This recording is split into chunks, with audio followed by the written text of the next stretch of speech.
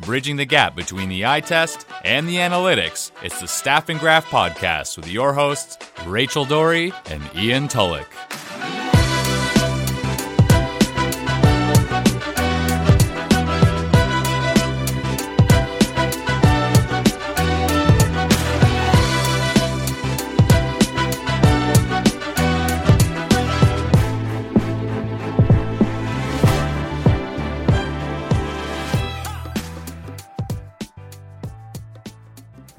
All right, attempt number 3 to record this final podcast. Ian, are we going to make it through this time? Yeah, I think we are. The funny thing about doing a podcast is when you do an episode, you think you've really nailed it, and then the file gets corrupted and you have to do it again. Anyone who's ever had a podcast or something like that knows exactly what that feeling is like. It's the worst feeling ever, and it's kind of fitting that it was on our last episode because we've had every technological error that we've encountered throughout our podcast year happen for this one episode. Of course it was going to end with a technological issue, and now we have to do our last episode for a second time. So this is take 2. I was joking with you that David Fincher did 99 takes on the first scene in The Social Network, so I'm hoping we don't have to make it that many, but, this is attempt number 2. We just won't do it. Yeah, so for anyone who saw our tweet updates, the podcast is coming to an end, and I know that that's sad for a lot of people, and it's weird because I'm feeling good about it. It's a decision that I've been thinking about for the last few weeks, and I just think realistically it's the right decision, and I feel like it kind of got made for us. Yeah, and I think hopefully we'll be able to explain why it's happening over the next, 10 or 15 minutes.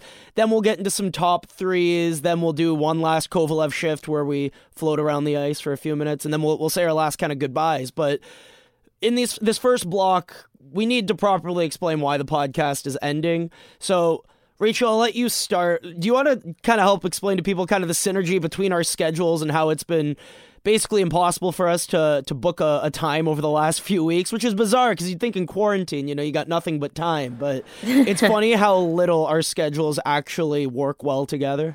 Yeah, so I think there's a couple things that have sort of come to light in the past few months. Luckily enough, I'm probably one of the very few people. I was not impacted by COVID in terms of job loss, so can I just say screw you off the top just for fun? Okay. Yep, you absolutely can. So my schedule has been pretty rammed, actually even more so during COVID because I've got the job at the bank, which is just kind of your regular 9-to-5 bank job. And then I've still got master's research to do, and I've started sort of doing some other stuff that involves sports that is going to preclude me, and has in the past preclude me from saying all of the things I think would be great to have on this podcast. And to boot, Ian is a night owl, and by night owl, I mean sometimes Ian goes to bed at 9 a.m. and wakes up. Oh, that is such a lie. That is you not went true. to bed at 10:30 one morning, and I was like, what are you doing? That was a few weeks ago when I was on the same sleep schedule as my girlfriend. That's true. Right, so Ian's girlfriend works shift work because she's a nurse. Bless her soul for that. And so you want to, obviously in quarantine, if you're only going to be spending time with one person, you probably want to spend it. You want to adjust your sleep schedule if you need to so that you can spend time with this person. And so, especially I can't really that CERB life. The CERB life is very fascinating. Over the last 4 months, anyone who's been on it, it's very unique and strange, the problems that you end up going throughout the course of your day. Yeah, I can't. My sister was on it because she works in the service industry, but now she's back to work. This is my first official day back at work, and I'm so excited. There's hockey tonight. Yeah, I just, with our schedules, I mean, Ian makes fun of me all the time, even on this podcast. There is never really a moment where I'm not going a million miles a minute. And when you have someone that goes a million miles a minute and then someone else adjusting their sleep schedule, it becomes difficult to record a podcast. And then when you look at our ability to record, I'm a little bit handcuffed in what I can and can't say. So it's kind of just this myriad of, well, shit, it's got to stop at least for now. I did joke with you when we first started the podcast that, yeah, this is a great idea. Start a podcast with someone who's in all likelihood going to be hired by an NHL team within the next year. Just a great business decision to, oh yeah, let's do a podcast. That definitely doesn't have a shelf life. Yeah, I mean, okay, it could have been either one of us that got hired, and just to, fully set the record straight, no, I have not been hired full-time by an NHL team. We're going to leave it there, though, and it comes down to schedules and me not being able to say the things that I think would be good for this podcast, because Ian's always said, and I'll let him kind of take it, we're at our best when we can really dive in and analyze things, and that's become more difficult over the past month or so for me. And another factor here is that Rachel can attest to this. She was basically doing most of the prep work for this podcast, because I want to say after the first couple episodes, for whatever reason, my heart was never fully in it.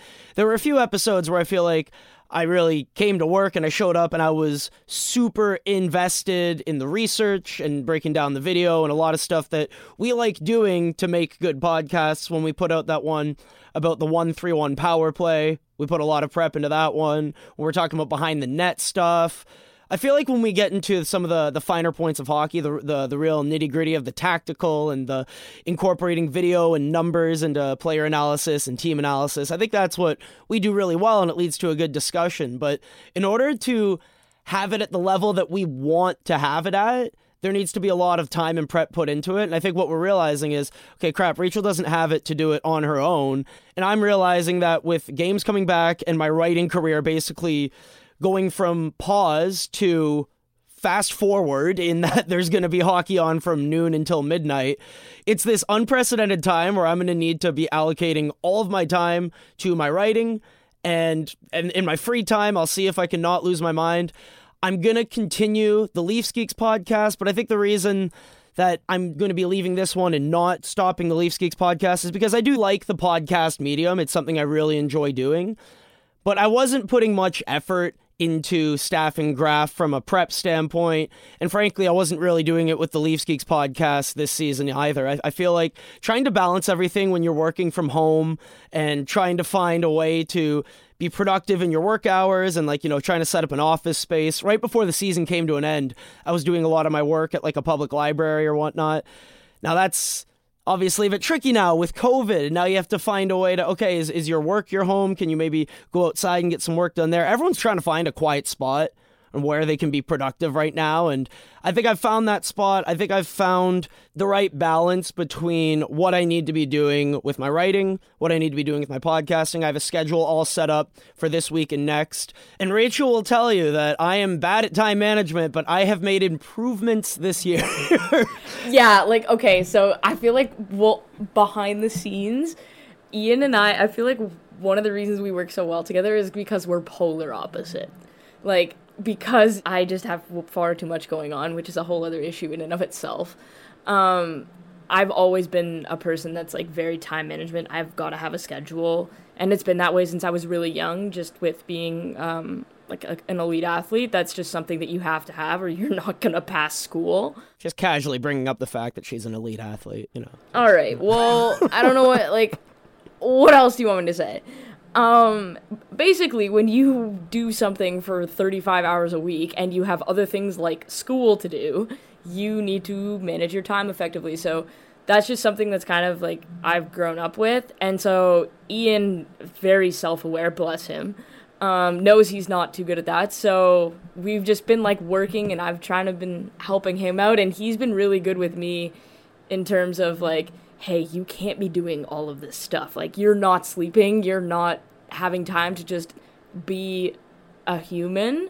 So we're kind of polar opposites, but I think it's helped us both, because there's been so many conversations that we've had where I've been I need to slow down because I'm going to burn myself out. And then vice versa, where you're okay, I need to get a schedule together type of thing. And I've got that for this week and next, and it feels so good today. I'm literally, okay, until 3 p.m. I'm doing this, and then I have plans from 3 p.m. until 8 p.m., and then from 8 p.m. onwards, it's the Leafs game, and I have my report cards that I'm doing after that, and I'm back at work today. it feels good. It's really weird going from 4.5 months of basically nothing to, okay, now we need to get back on the bike and get it rolling. And I thought to when I was at my best this season, and it's when I had my mind set on basically one task. Okay, writing today, that's what we're doing today. Leafs Geeks podcast, that's what I'm doing. Staff and Graph, Rachel can attest to the fact that after the first couple episodes, I wasn't putting in a lot of effort from a time management perspective when it came to the prepping. And I'm not sure if I ever will get it at the level that it needs to be for it to be the successful podcast that we want it to be, at least from a quality standpoint. I feel like me and Rachel are, really kind of perfectionist-y about our work. Like when I'm doing an article, and an editor changes the wording on something, and I think that it's changed what the sentence is trying to say, and it's gotten away from the point I was trying to make. I try to correct that because I really care about the quality of my work. That's how I think we cared about the podcast equally in the beginning, and then slowly it kind of became Rachel's project that she was working on, and I kind of just felt like I was showing up on game day, but not putting any of that effort in on practice days. I'm not sure for whatever reason why that is, but I know that it's a fact, and I'm thinking, you know what, if I can't put 110% into something, I don't want to do it. I don't think that's fair to the listener. I don't think that's fair to Rachel. I don't think that's fair to anyone. So I'm going to... And it did get to the point where, like, we do have a producer. His name is Connor. He is excellent.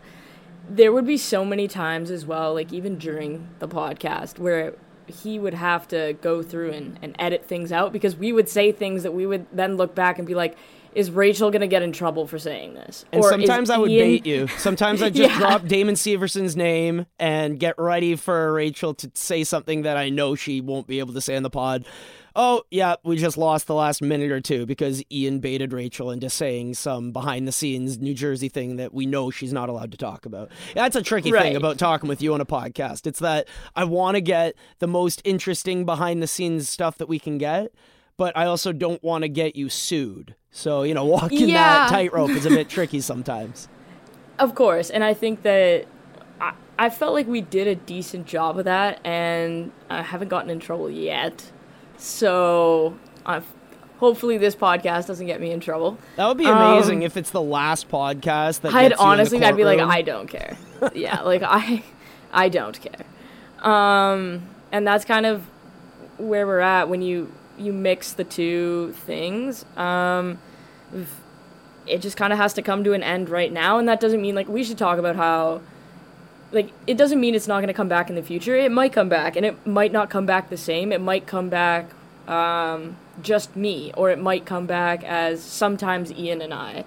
And when I say, like, just me or just Ian, it's, like, one of us with a guest. No one's going to sit here and talk for 45 minutes because nobody wants to hear that.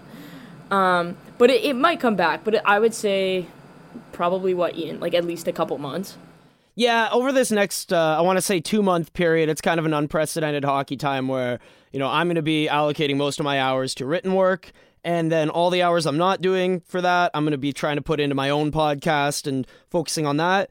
And if I have any free time, my girlfriend says that she wants me to do stuff, because she thinks I'm going to get burnt out, but I'm telling you, the last 4.5 months, I've been off doing nothing. I'm ready to power down for a couple weeks and just absorb as much hockey as humanly possible. That gets old quickly. Like, I remember that sort of thing. Like, there was a period of time where, as a gymnast, there was some stuff going on, and I couldn't be in the gym for, I want to say it was like 8 weeks. And as a gymnast, like, that's a lot. You lose a ton. And I remember getting back and going right back into like 35, 40 hours a week. And it was really cool for like the first 3 weeks. And then after that, my coach looked at me and she's like, you look gassed. So then we kind of tapered it, kind of built things up. So like, I'm excited for you. I'm excited that hockey's back, even though I don't think it's like the most safe thing. As long as the NHL kind of does not the NBA the NBA kind of got it together, but the MLB is a mess. The Miami Marlins died.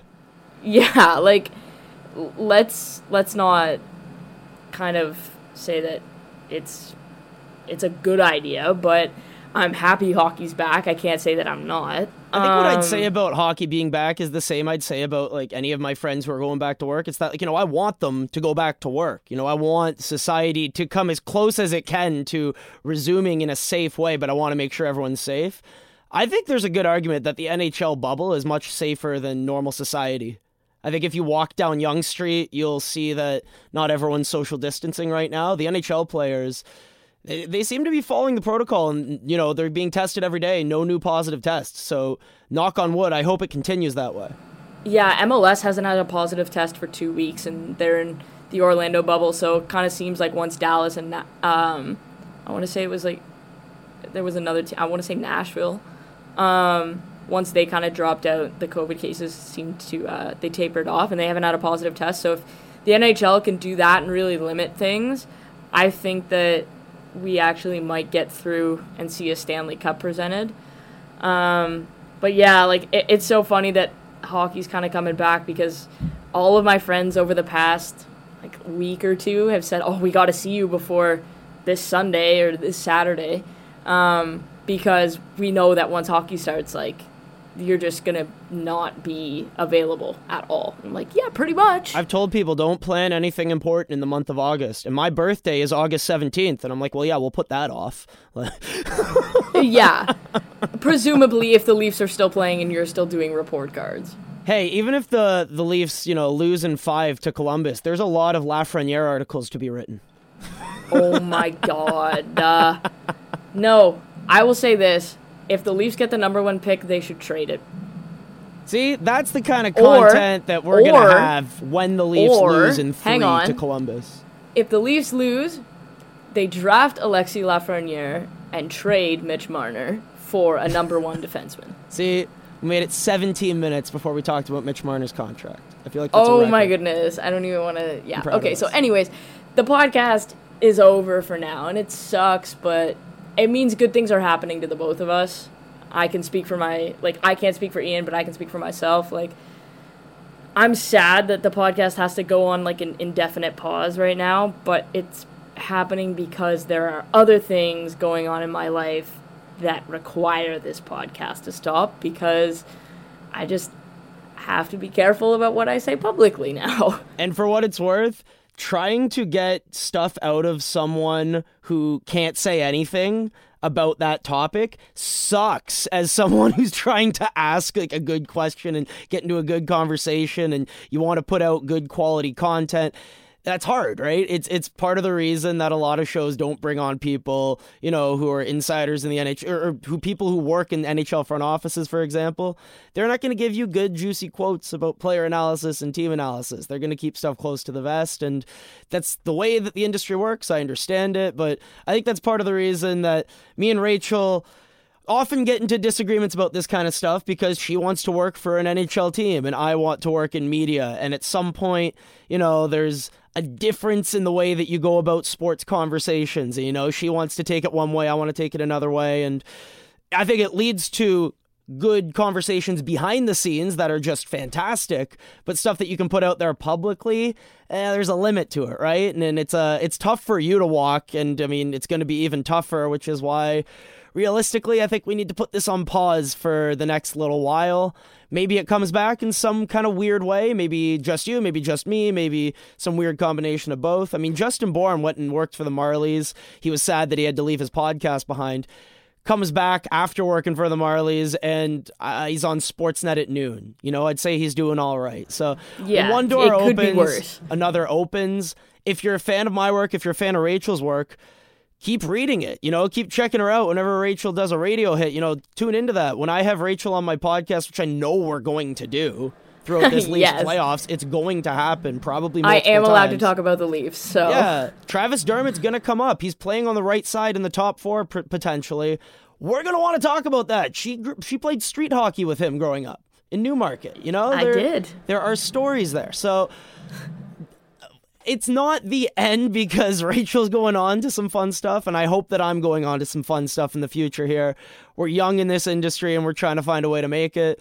I'm looking forward to the next, let's say, couple weeks, couple months, because even though it's unpredictable and these are tough times, I'm going to look back on this and tell my grandchildren, 2020 was one of the weirdest years ever. Probably the weirdest year of my life. I hope so, at least. Man, it can't get worse than this. Like, murder hornets, COVID, injecting bleach into your veins, drinking hand sanitizer. Like, See, what there's is a going 2020 on? U.S. presidential election coming up. I guarantee you it can get worse. I guarantee you. No, please.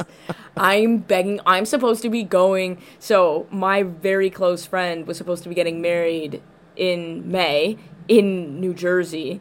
Obviously, that didn't happen. And now she's trying, I believe, for like the end of October. And she's basically... It's a back and forth daily of I need to vent to you, Rachel, and me being like, calm down, everything's going to be okay, it's going to be okay, but in the back of my head, I'm like, everything is not going to be okay because God forbid she has to push it back past the election. The country just might fall into who knows. You don't think Joe Biden is going to restore order? I'm sorry. We'll stop there. I just couldn't resist. I'm sorry. I think, I'll say this. I think no matter what happens, no matter who wins, there are going to be very angry people, and it's going to cause problems. So I will be avoiding the United States, save only for that wedding. Because I have to attend that wedding. She's one of my best friends. I think I'm avoiding the United States until there's a vaccine. And frankly, that... Yeah, I'm going to show up in an astronaut suit to the wedding. You know, like the Micah Blake McCurdy heat maps he has in the offensive zone and defensive zone? Yeah. If you look at the heat maps in the United States, you just look at the highly populated states, it's just, it's not great. It's not great. Yeah. All right, so we'll do our Kovalev shift. And we just want to take this time to thank Major League Sox for their support this whole time. They've been great to work with. I love them. They just announced an MLB Players Association deal, and there's other deals coming for other sports. It's very exciting. So you can get like Bo Bichette, Vladdy Guerrero. There's a bunch of other players coming on board, and so it'll be exciting. So definitely, Bo Bichette, who was mysteriously out of the lineup yesterday in a Blue Jays game. I don't really follow baseball. More on that at 7. No, sorry. More on that. Coming up next. Okay, so we're going to float around the ice and talk about our favorite parts of the podcast, our favorite moment. I think we both have a pretty, one that sticks out for us. Yeah, I know I do. For you, I think it's got to be your missing steering wheel. Oh my God. I told my girlfriend, I'm like, I know you don't care about hockey. I know that none of this interests you, but you have to listen to this 5-minute story that Rachel has. And she's like, why? I'm like, she had her steering wheel stolen. And my girlfriend immediately said, what? Huh? What? like, how is that possible? And I'm like, no, listen to this story. It's the most bizarre thing I've ever heard. And I was laughing my ass off when you first told me. Yeah, because I didn't tell you prior to. I said, Ian, I have a story. And you were just like, okay, tell it on the podcast. And then I told you, and your face, you had no idea what to say. So basically what happened was, we had an away game. Me and the other assistant coach, Danny, we decided to drive. Which university? York. York University. The York University parking lot. Dun, dun, dun. Exactly. And so we come back, it's probably it's close to midnight. And he just, he drops me off at my car, everything seems to be fine, he pulls away. I see him turn left at the lights, I'm like, alright, he's gone, whatever. I unlock my car, I open the door, and I was like, what the hell? My entire steering wheel is missing. So I call him back, and I go, you gotta come back. And he's like, why? I'm like, you're never gonna believe this. He goes, okay. I go, someone stole my steering wheel. And he just goes, what?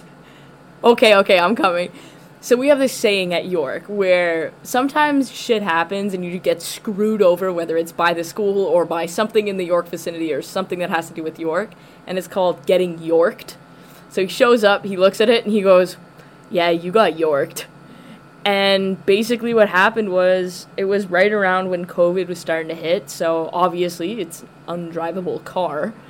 So it went in, and I didn't have a car for 2.5 months, and there was some issue with insurance, so I ended up having to drive my dad's nice car for 2.5 months, and I didn't complain about that, and then I got my car back, and my dad goes, okay, I want my truck back, and I was like, are you sure? I just wanted to drive it. So he drives a BMW X5, and so I was like, I kind of just want to drive this around. I can see you behind a BMW truck, just feeling like the most powerful person in the world. I can see you enjoying that. I was, I wouldn't say I was a maniac. Full disclosure, when I go to Germany and I drive the vehicles that my family has over there on the Autobahn, I am a full-blown maniac. What's the fastest you've ever got one going before?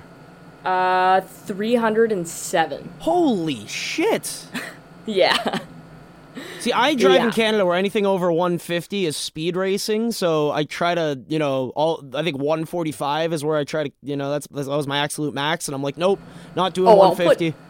I'm one of those people where, like, obviously I will not do it in traffic, but if it's like an open road, I'll put the cruise control on at like 147.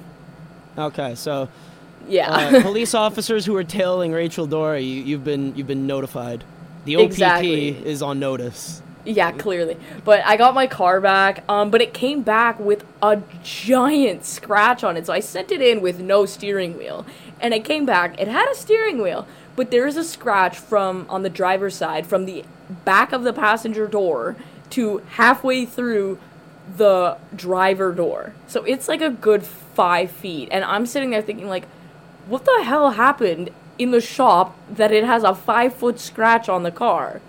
And I just, like, with how everything was handled, I'm like, I'm just not dealing with this right now.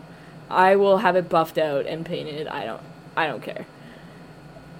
So that's the steering wheel update. It kind of became a bit, though, because it was kind of like, well, what's going on with the steering wheel? Well, at one point, we thought you were going to have to write off the car, and we're just thinking, oh my God, this went from being a funny little ha-ha story to something that's, like, ruining your life. And I'm thinking, oh no.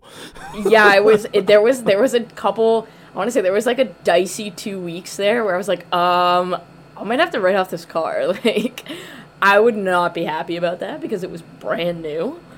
But you yeah, have to exchange thankfully it for some other kind of BMW model. Be so disappointed. Okay, I don't drive a BMW. At least not on this side of the ocean. There's a camper I've been helping out a lot with. I've worked at a camp for the last 5 summers at a camp for kids with special needs, and there's one who lives in the city who I've been helping a lot throughout the year, and his mom has a Mercedes, and whenever whenever we had to pick multiple people up, I'm like, well, my car only holds 4.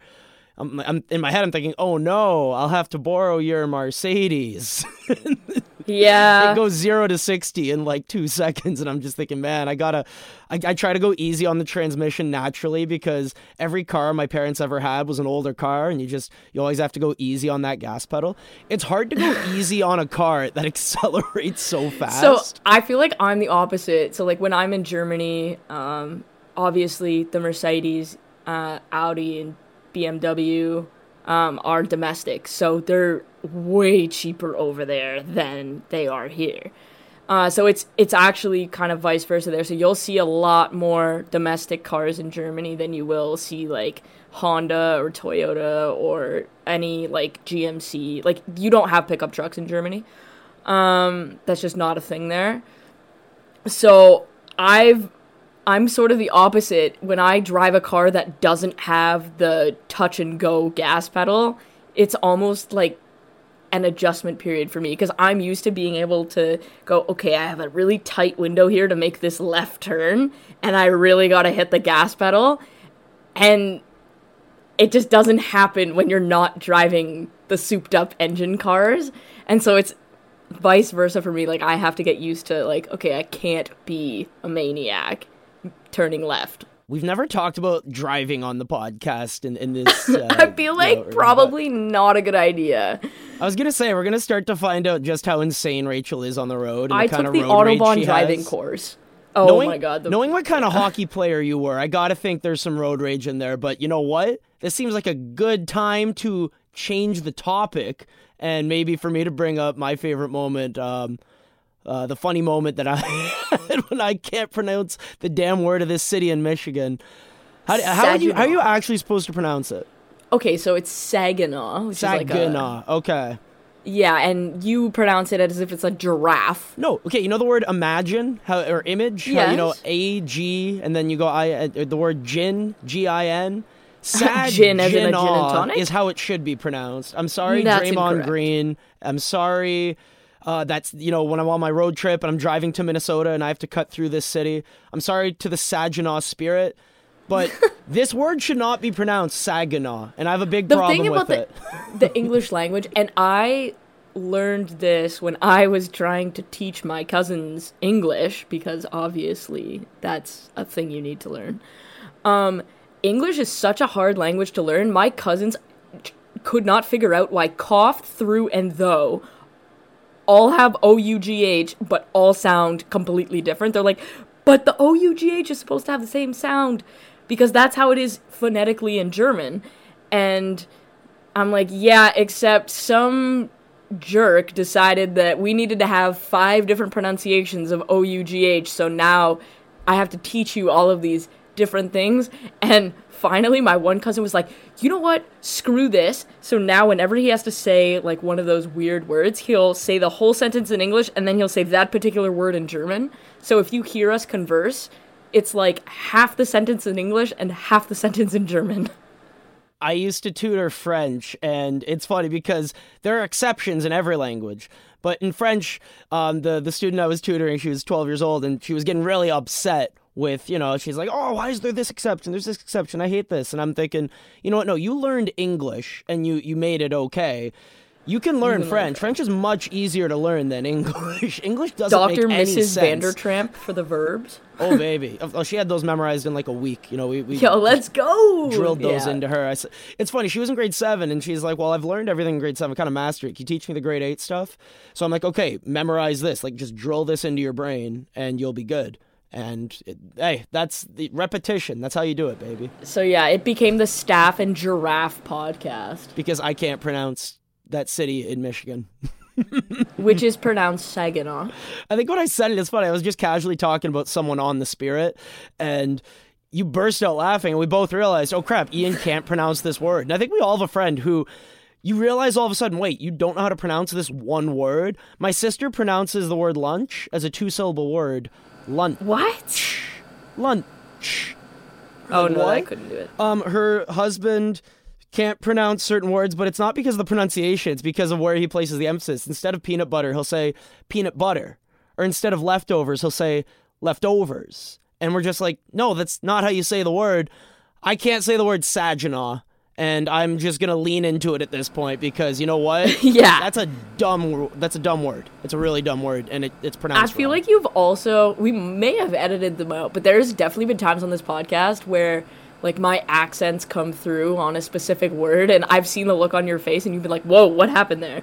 And it's just like I have that accent sometimes. You accidentally press like the language button on a remote, and you're like, "Wait, no, they're speaking Spanish now." It's. I remember the one time. I don't know if it was I was like recording with you or we were on the phone, but I'd just gotten off the phone with my family overseas. And I picked up the phone, and we were talking. You were like, "Whoa, that accent is thick." like your voice came back even deeper than usual. Which, I mean, you have a deep voice naturally. It's deeper than mine, that's for sure. But you came back from Germany, and I'm like, "Holy crap!" She's like in like testosterone mode. I'm kind of intimidated right now. Because German's such a harsh language that like. In order to get your point across, first of all, everyone in my family is so loud, so everyone's yelling at each other all the time. And to get your point across, you have to sound harsh, but then it also sounds like you're, like, losing your mind at someone, but it's just how the language is. Yeah, you're just casually talking about, Damon Severson's breakout numbers, and all of a sudden there's, like, an angry, like, tinge behind it. I'm thinking, oh my God. The best was when my German uncles came over here to watch me play soccer, and just like they'll stand on the sideline like away from other people kind of thing, and they were just screaming in German, but like as a hockey coach would, kind of like run or move it or whatever. Like they're giving it to me in German, and all the parents thought that they were nuts, but it wasn't that they were like yelling and screaming at me in a negative way. That's just how you coach in Germany. So they're just losing their mind, and I'm like, yeah, I got it, and like we're buzzing around, but it's just so different. Hey, So Tim I guess you have Stützle, Saginaw. Leon Draisaitl. I like this young Dominic Bott kid. I feel like they're doing all right on the prospect development side there in Germany. I'm gonna have a full-blown meltdown at the mispronunciations of all the German names. How do you pronounce Tim? It's Stützle? Stützle. Stützle. Yeah. There's No one's an getting umlaut that. on the U. No one's doing it. No one's getting that. Yeah, you could get away with Stützle, but the U needs to be properly pronounced. It's the same like when Schweinsteiger came over here, like just the butchering of the names.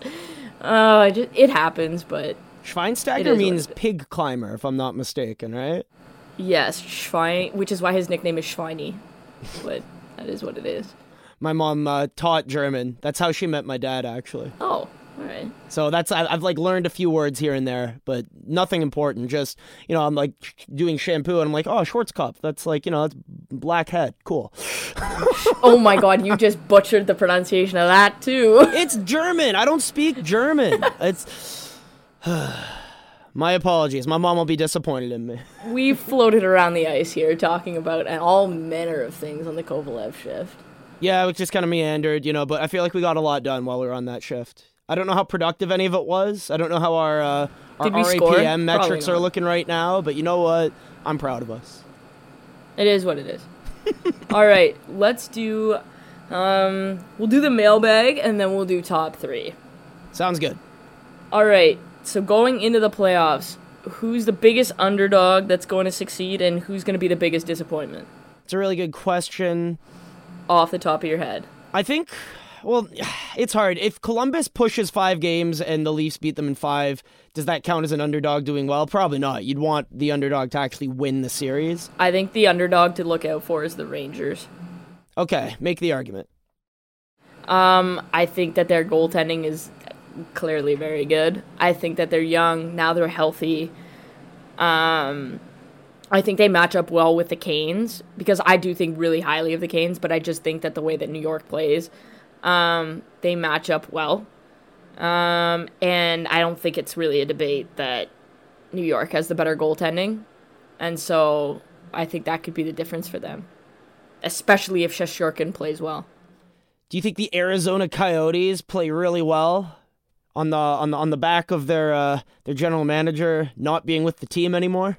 Yeah, that was not ideal, that entire situation. Just a very interesting set of circumstances there that have yet to be fully uncovered, and I think we'll leave it at that. There's a lot of onion layers, let's just say that. Curious to see how they get peeled back over the next couple weeks, or if it's just all swept under the rug. I don't know. It can't be all swept under the rug because I think a lot of people forgot that Arizona still has to be punished for, violating the draft rules.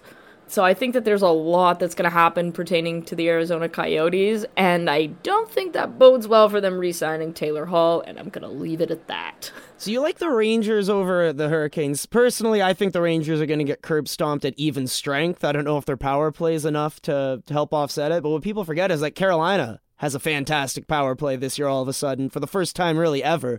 Svechnikov's running that thing. They have a healthy Dougie Hamilton now. People don't realize that Teuvo Teravainen was one of the best playmakers on the power play. So that team has talent. I'm a huge Carolina truther, so they wouldn't be my pick personally in the New York Rangers. I don't know. I don't trust that team at even strength yet, even though I like so much of their talent. If I had to pick a team, maybe I'd go with the Blackhawks, because even though it's the worst defense in the league and question marks in net, which could mean, Leon Draisaitl and Connor McDavid could have like 12 points in 4 games and we wouldn't be shocked just because of how lopsided the offense versus defense is there.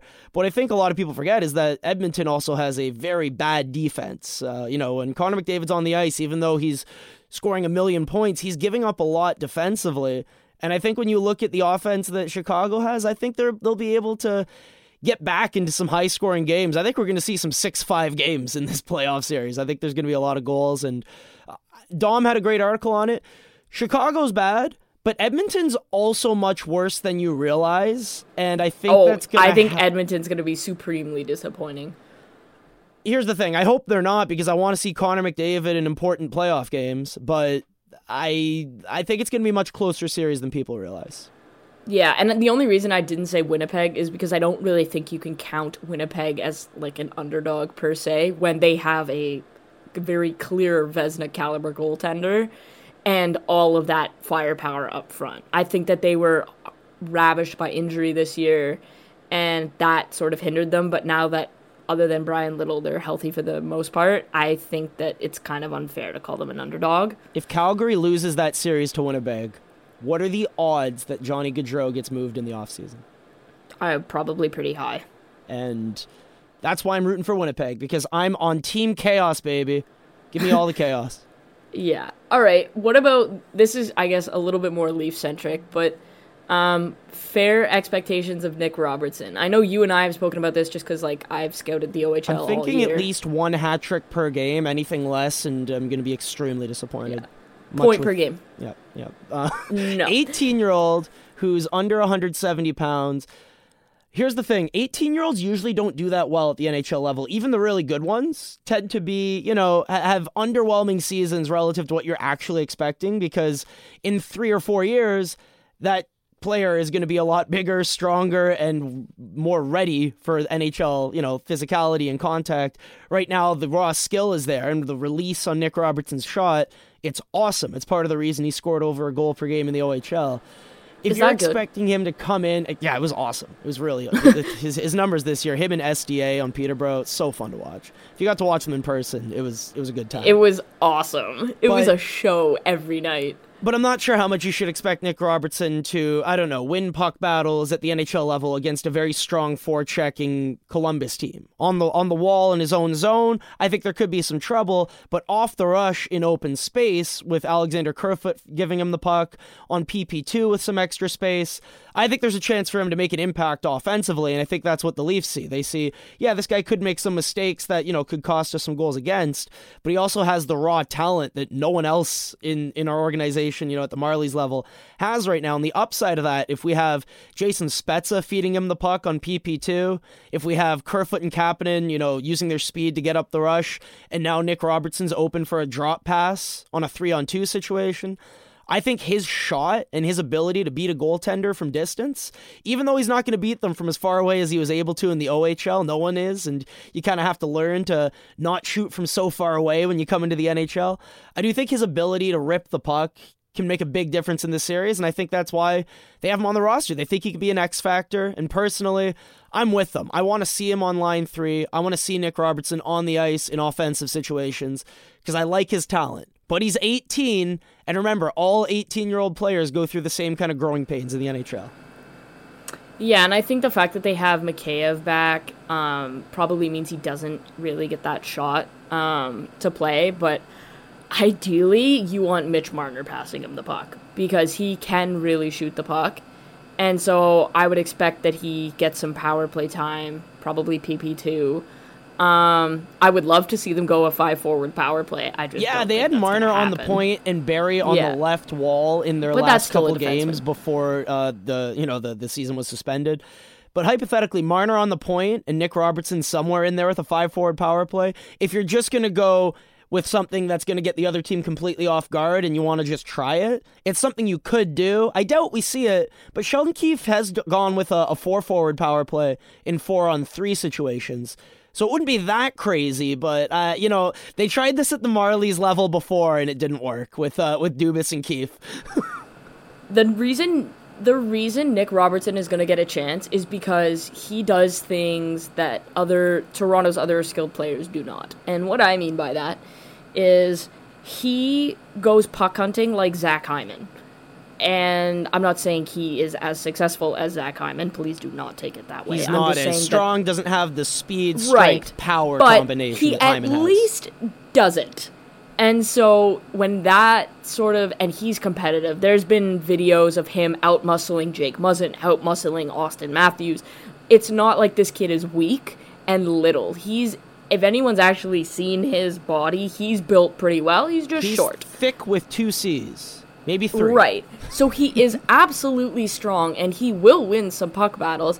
And I think that if he does get opportunities, he needs to capitalize on them, but he's not coming in to be he's not going to score 10 goals in the playoffs. I mean, if he does, wow. But I think that's unfair to expect from him. I think probably for this playoff, it's I would say if he can be a regular in the lineup and not a liability, that's probably a success for him at this point, because it is difficult enough to step into the NHL as an 18-year-old. It is quite another thing to be stepping directly into the playoffs. Yeah, it's unprecedented circumstances for everyone, which is why, honestly, I think he's getting this opportunity. If this were regular circumstances, he probably isn't on the playoff roster because he's not used to NHL speed, but no one's used to NHL speed right now, so why not bringing an 18-year-old who has lots of, I don't want to say lots of speed, but lots of quickness, lots of deception, lots of offensive talent. I like the idea behind it. What other NHL rookies are you looking forward to seeing in these playoffs? Does Quinn Hughes still count? No. I want to say someone with 0 NHL games played who's going to play their first game in the playoffs or play in. I don't know. I don't think anyone. Maybe Liam Foudy. Okay, I'm thinking Bowen Byram, if they can sneak him on the... I don't know if he's going to get in the lineup. I think he can get in the bottom pair. I think you can get him in the lineup somehow. I don't think that's going to be a thing unless there's injuries. I'll tell you what, though. I'm so excited to see Cale Makar and Quinn Hughes in the playoffs. I think it's going to be amazing.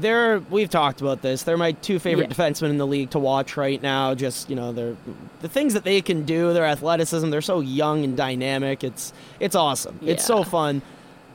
All right, so we'll do our final top three. I think we'll do 2 top threes. Players you appreciate more than anyone, and they don't have to be current. So we did this last night, and it was fun. Do we want to use the same 3, or do we want to go with some new ones so that we have to... No, I'm using the same 3. All right, who did you use last night? Go for it. I'll let you start. We're kicking it off with Damon Severson. Yeah, that's a shocker. How many times have I brought his name up? And how many times have we had to cut out the following couple minutes? Oh, my God.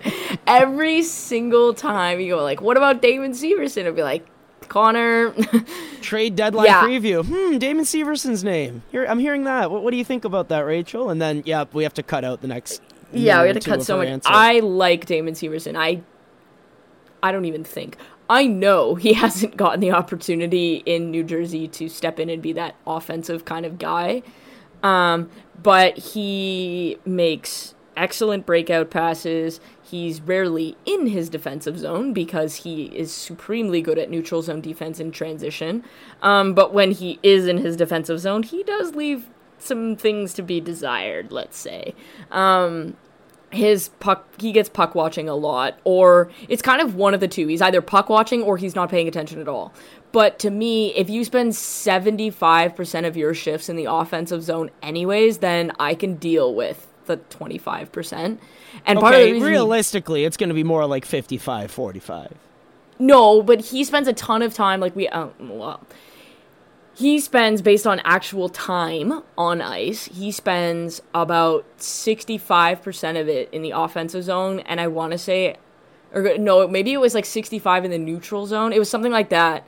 But of the New Jersey Devils, he spends the least amount of time in his defensive zone. Interesting. And again, those are the kind of players that I tend to value, which, surprise, surprise, is part of the reason I'm such a big Travis Dermott fan. And I put out a tweet the other day saying, hey, Leafs report cards are coming out tomorrow. I was really excited about it. And then someone quote tweeted it and said, Travis Dermott already has 3 stars and the game hasn't started yet.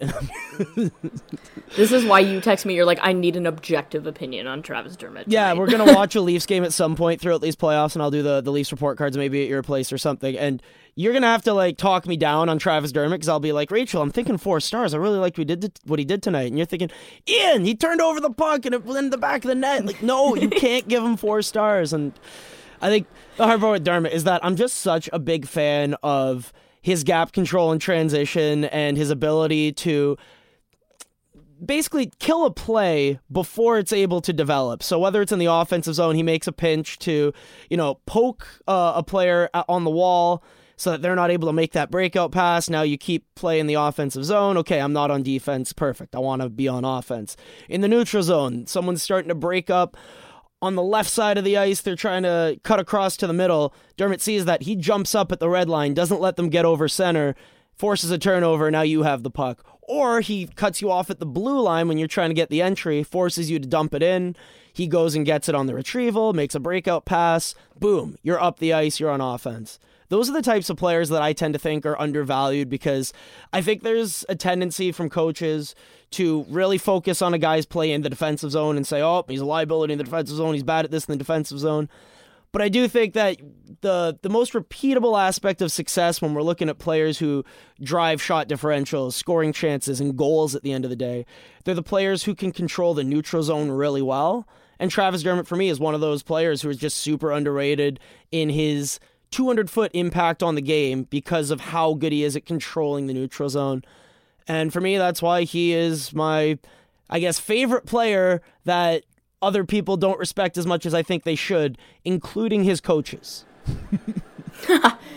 All right. Should we do one player from the past? I feel like we did that originally. Yeah, one player from the past. I talked about Brian Campbell, and it was similar in that his results when he was on the ice were just ridiculous every time at even strength. I was rewatching a lot of old hockey over the last couple months, and those old Chicago Dynasty teams are so fun to watch because of the amount of talent that's on the ice. You have your Keith Seabrook pairing, and then your pairing that you're using to hard match against the opposition's best players is Hjalmarsson and Brian Campbell. And it's just awesome when you have one guy who's like the defensive stalwart over the last decade, for my money, maybe the best defensive defenseman in the NHL, Nicholas Hjalmarsson. And then you have Brian Campbell, who's a breakout wizard. His ability to just go back on a puck, shed the first forechecker, skate up ice, and then make the right play to get his team into the offensive zone. It leads to his team getting a lot of zone time, the other team not having the puck very often. And at the end of the day, when Brian Campbell's on the ice, his team has the puck way more often than they don't. They have way more shots, scoring chances, and goals, and it's because of his ability to tilt the ice in his team's favor. And I can't get enough of his play in the defensive zone on the breakout. When Nick Hjalmarsson has the puck on the left wall, and Nick Hjalmarsson can't complete a breakout pass. He's basically Roman Polak with the puck on his stick, but he's Shea Weber without the puck, and that's why I was going to say he's much better defensively. That's why coaches love Nicholas Hjalmarsson, is because you can trust him without the puck. The second he gets the puck, you're like, oh crap, just get rid of it quickly, man. Like don't do anything dumb with it. But Brian Campbell's so good at getting himself open and, backwards crossovering himself into open space. A play that most defensemen wouldn't make, like, for example, if Nick Hjalmarsson has the puck on the left wall, Brian Campbell skates full speed from where he was standing to the corner. And most people are thinking, wait, what? But then Hjalmarsson knows to whip it around the boards. Campbell picks it up, sheds the forechecker, and boom, 4-on-3 up the ice, creating some offense. He was amazing on those Buffalo teams back when they had Daniel Briere, Chris Drury, Maxim Afinogenov. Then he went and played with Chicago and won a cup. Yeah. I think even after that, if you look at some of Brian Campbell's numbers when he was on the ice, was consistently an elite play driver. I bet you if we had the shot metrics from his prime back when he was in Buffalo, I bet you he would have been an elite defenseman at moving the puck out of his end, at tilting the ice in his team's favor. And I don't think he ever got the proper credit he deserved. You know how Mark Giordano finally got his Norris, years after he finally deserved it, because we realized, oh geez, this guy was just incredible at controlling the game. I bet you Brian Campbell would have a similar impact back in his prime, and I think he missed out on a Norris. That's how highly I think of Brian Campbell. Fair. I mean, I liked watching him too, and every so often he would have just this thunderous hit, and we were like, where the heck did that come from? Yeah, RJ Umberger in the playoffs, that's, at the time, legal that check. Hit and the call was incredible. I mean, it's one of those ones that I'm going to have a hard time showing my kids because I'm going to be like, ooh, I'm not sure how well this aged. But at the same time, in the moment, I'm thinking, let's go, what a hit. So, I don't know, maybe I'm just a terrible person. I haven't decided yet. Yeah, I would say, this is not going to come as a surprise. Mike Johnson. And yes, the broadcaster, but also the former Leaf. All right, we don't want to go too long over an hour, but you do need to tell a quick story here. Okay, so I was born in 96, and my mother watched the Leafs play the Sens while she was in labor with me, so I was basically born into Leaf hockeyness, and I have no idea why. My dad doesn't even know why. He would just say, I guess Mike signed in 97, but when I was about 2 or 3, for whatever reason, every time they would do like the close-up of a player and the player was Mike, I would like stop what I was doing and it was like eyes glued to the TV, like paying attention. And it kind of, he said, like once I started to watch more, that really got me into hockey. And then my dad's actually moving, so he was going through some home videos, and he has this home video of him, or my mom's filming it, but it's when the Leafs traded Mike Johnson, and it's my dad telling me that he had been traded, and him explaining to me that like Mike was no longer going to be playing for the Leafs, and like I wasn't going to be able to watch him on TV anymore. And to this day, both my parents say that I've never thrown a bigger temper tantrum than that specific day. I was so angry. I didn't watch the Leafs for like 2 or 3 weeks. And I think it was when they played against like Tampa, I want to say, or whatever team they had traded Mike to. That was like the first game that I watched, and I despised Darcy Tucker for the entire time, even though he was so good. I was going to say, I think the Leafs might have won that trade. They traded a 40 to 45 point guy for someone who's considered one of the, I don't know about great Leafs of all time, but definitely a fan favorite in there Darcy will Tucker. Be no Mike Johnson slander on this podcast. I love him as an analyst. I'm just saying, as an NHL player, what was he, a middle six guy? No, all of it. He was the best. Yeah, okay. Don't even. Yeah, the numbers don't lie. I'm sorry, Rachel. You know the that. numbers in my brain say he's the best, so that's that. Okay? Family, but yeah, friend, no criticizing him. I see how it is. Exactly. I think I probably appreciate Mike Johnson for whatever odd reason. I still to this day have no idea what it is, because like I can't even remember him actually playing. Is he in your top 100 Leafs of all time? Because he definitely didn't make the actual list. Listen, again, he's number 2 behind Sundin for me in terms of like my favorite, because Sundin is, Sundin.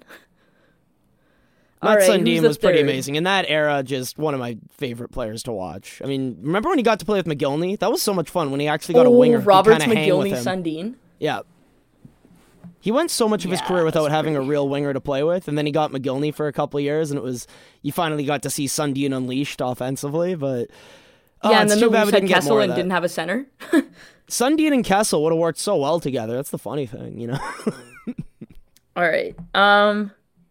While Ian thinks about his third, I would say my third is Taylor Hall. Not that that's a secret either. Taylor Hall in his Hart season, I feel like he had a lot of fans. Taylor Hall this season, I'm not so sure. So can you defend Taylor Hall this year? Because this is... Yes, actually. So Adam Vingan actually just wrote something in The Athletic about Hall and Hines' relationship.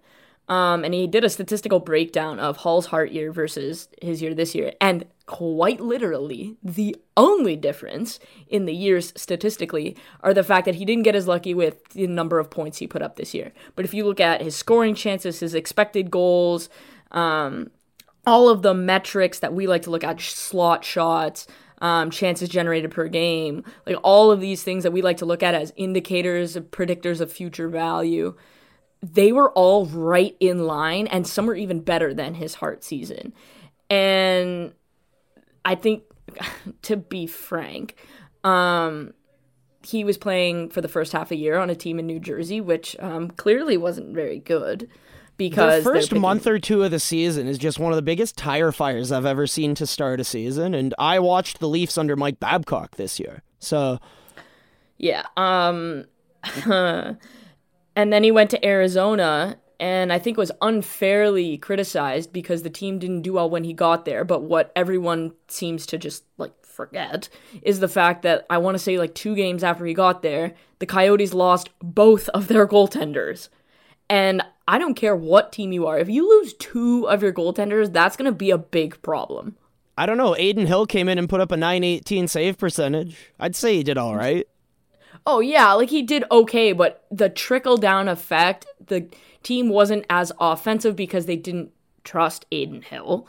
And so naturally you're not taking as many chances, you're not moving the puck as quickly, you're not as crisp with things, you're gripping the stick a little tighter. it really went downhill, and to be fair, Taylor Hall was not playing with Nico Hischier and Kyle Palmieri. I couldn't even tell you who he was playing with in Arizona, but it was certainly not Kyle Palmieri and Nico Hischier. I think there was a bit of a downgrade from that perspective as well. But he still, statistically, if you look at some of the more deep stats, had a very good season. He just was unlucky, which sometimes happens, and we've talked about it so much on this podcast. Luck is not a repeatable thing. That's why it's called luck.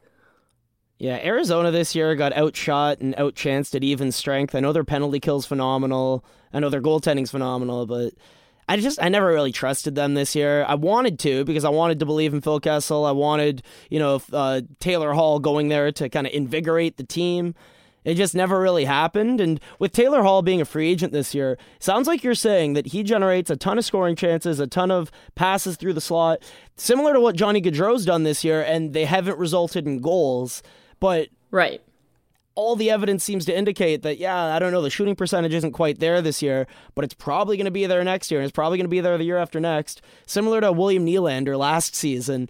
Seems like you want to bet on a player with that kind of talent. He doesn't go to the net, did you know? Yeah, now he's, first in the league or second in the league in goals from the slot. So you want to bet on players who consistently generate quality chances. And from the sounds of it, Taylor Hall's been doing that. If he's on a team with more talent next year, him on Colorado is my dream. I don't know what's actually going to happen. No, him on Edmonton is my dream. Oh, back in Edmonton? That would be so great. With McDavid. Oh my God. I really wanted him to get traded for Adam Larson again. Just redo the trade. But I'm not going to comment on that.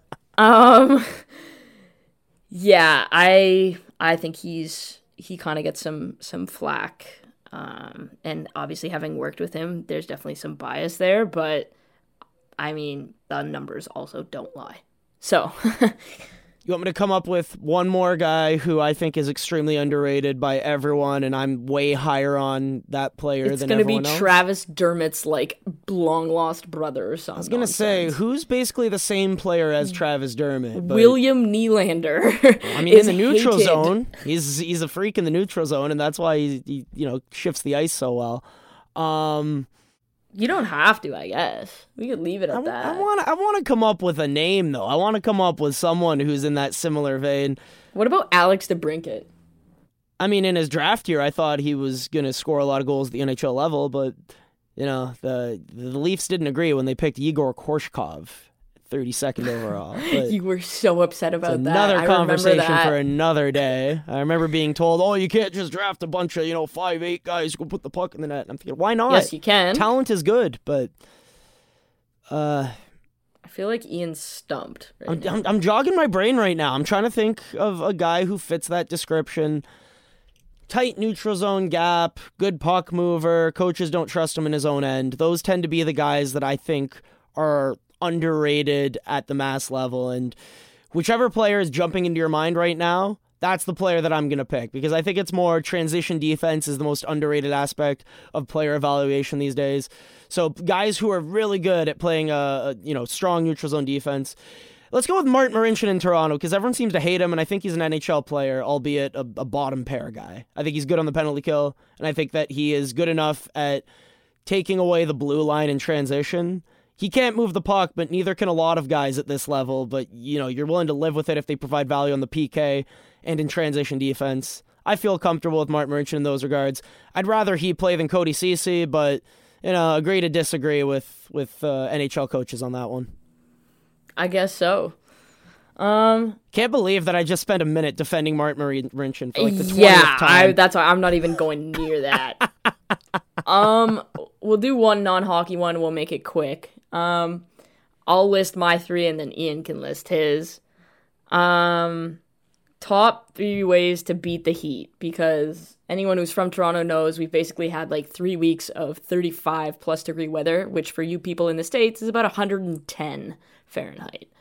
So, super fun. That's brutal. All right, we're over an hour here, so I'll go quick. I'm going to say you need to drink water. At camp, I forget to drink water every summer when I'm running 3 or 4 sports activities in a row. I have all these, kids I'm running along with, and I forget to drink water because I'm too busy trying to make sure they're not killing each other. And then Right. I go to the nurses and I'm like, man, I'm not feeling good. I'm feeling a bit, nauseous. I'm all headachy. I'm losing my balance. They're like, I think you're dehydrated, man. Like, take it easy for a little bit. So in this summer heat, drink lots of water. I've been doing cold showers after an exercise when I'm just so overheated. I need to cool things back down again. That's been working for me. And sleeping in the basement. And get time in the basement. Seriously, if you're living in a condo, go into the basement of that condo and do whatever activities down there. If you're in a house, go to the basement. Heat rises. You don't want to be up high right now. You want to be as low as you can get to the ground. Yeah, I would say what have I been doing? If you took a look at my Instagram, I have been living in the swimming pool. Can't recommend that highly enough. I just lay on the donut floaty or the pizza floaty and say la vie. It's great. So if you have access to a pool or a body of water, even running through the sprinkler at that point, like I've sprayed my friends with the hose just for fun. So do that. If you have a cottage but you feel like you're too lazy to drive up there, trust me, do it. It's worth it because the lake is there more than likely. But if you don't, I'll echo what Ian says. Drink lots of water. I find that drinking alcoholic beverages dehydrates you more. As fun as it may be, it's not ideal. I'm still gonna do it though. I still think that quarantine drinks are a necessity at least 1 or 2 nights a week. I'm not gonna lie. I do not, I don't judge anyone who needs a bit of alcohol to get through quarantine. Let's put it that way. Yeah, let's just say that I don't think I've ever spent this much at the liquor store in my life. Yeah. I think I'm on par with the regular season. I just, I gotta stay consistent here. No, I'm not. But it's one of those things. So yeah, stay hydrated. I also find exercising, it has been proven it increases your energy levels if you exercise. So exercise, the heat naturally won't take as much out of you, and you'll have more energy. So that's kind of, I guess, what I would say. But yeah, if you can get to a body of water. I had a buddy who wanted to hang out with me, do a social distance thing because we're trying to return to normalcy without, coming in within 6 feet of anyone. And I told him, yeah, let's go to the park. We'll, bring maybe a soccer ball or something like that. And we'll I do that every day. And we'll bring some water. And he's like, wow, you sound so excited about bringing water. I'm like, dude, have you been outside in this heat? You need water if you're going to be doing any kind of physical activtivity. So, yeah, get some vitamin D. Especially if you're me with a heart condition. Yeah, Rachel's just a walking, talking injury waiting to happen. There's so much, whether it's a short-term thing or a long-term thing, I never trust Rachel to go do an activity and not come back severely worse than she was before she went. Yeah, but I totally agree. If you can do the social distancing, don't go to Disney World or any of that nonsense.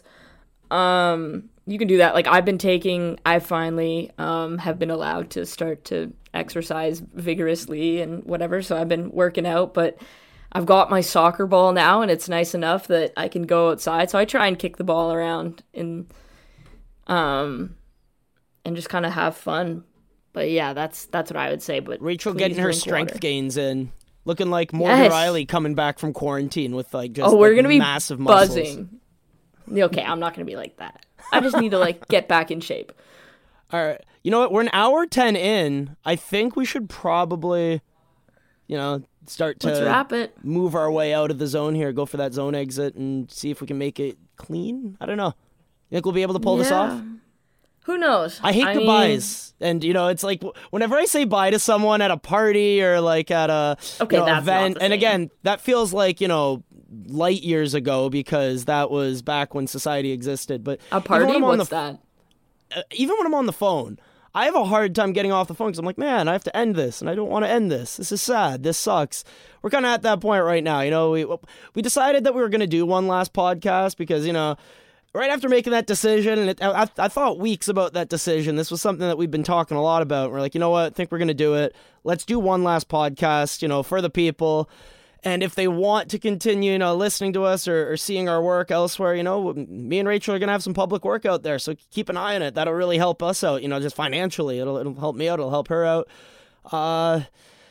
It sucks. It sucks when something comes to an end. There's no way around it. I remember when I went and watched the last Harry Potter movie, it felt like a piece of my soul had just been ripped out. I got Horcruxed, because it was just this important thing to me.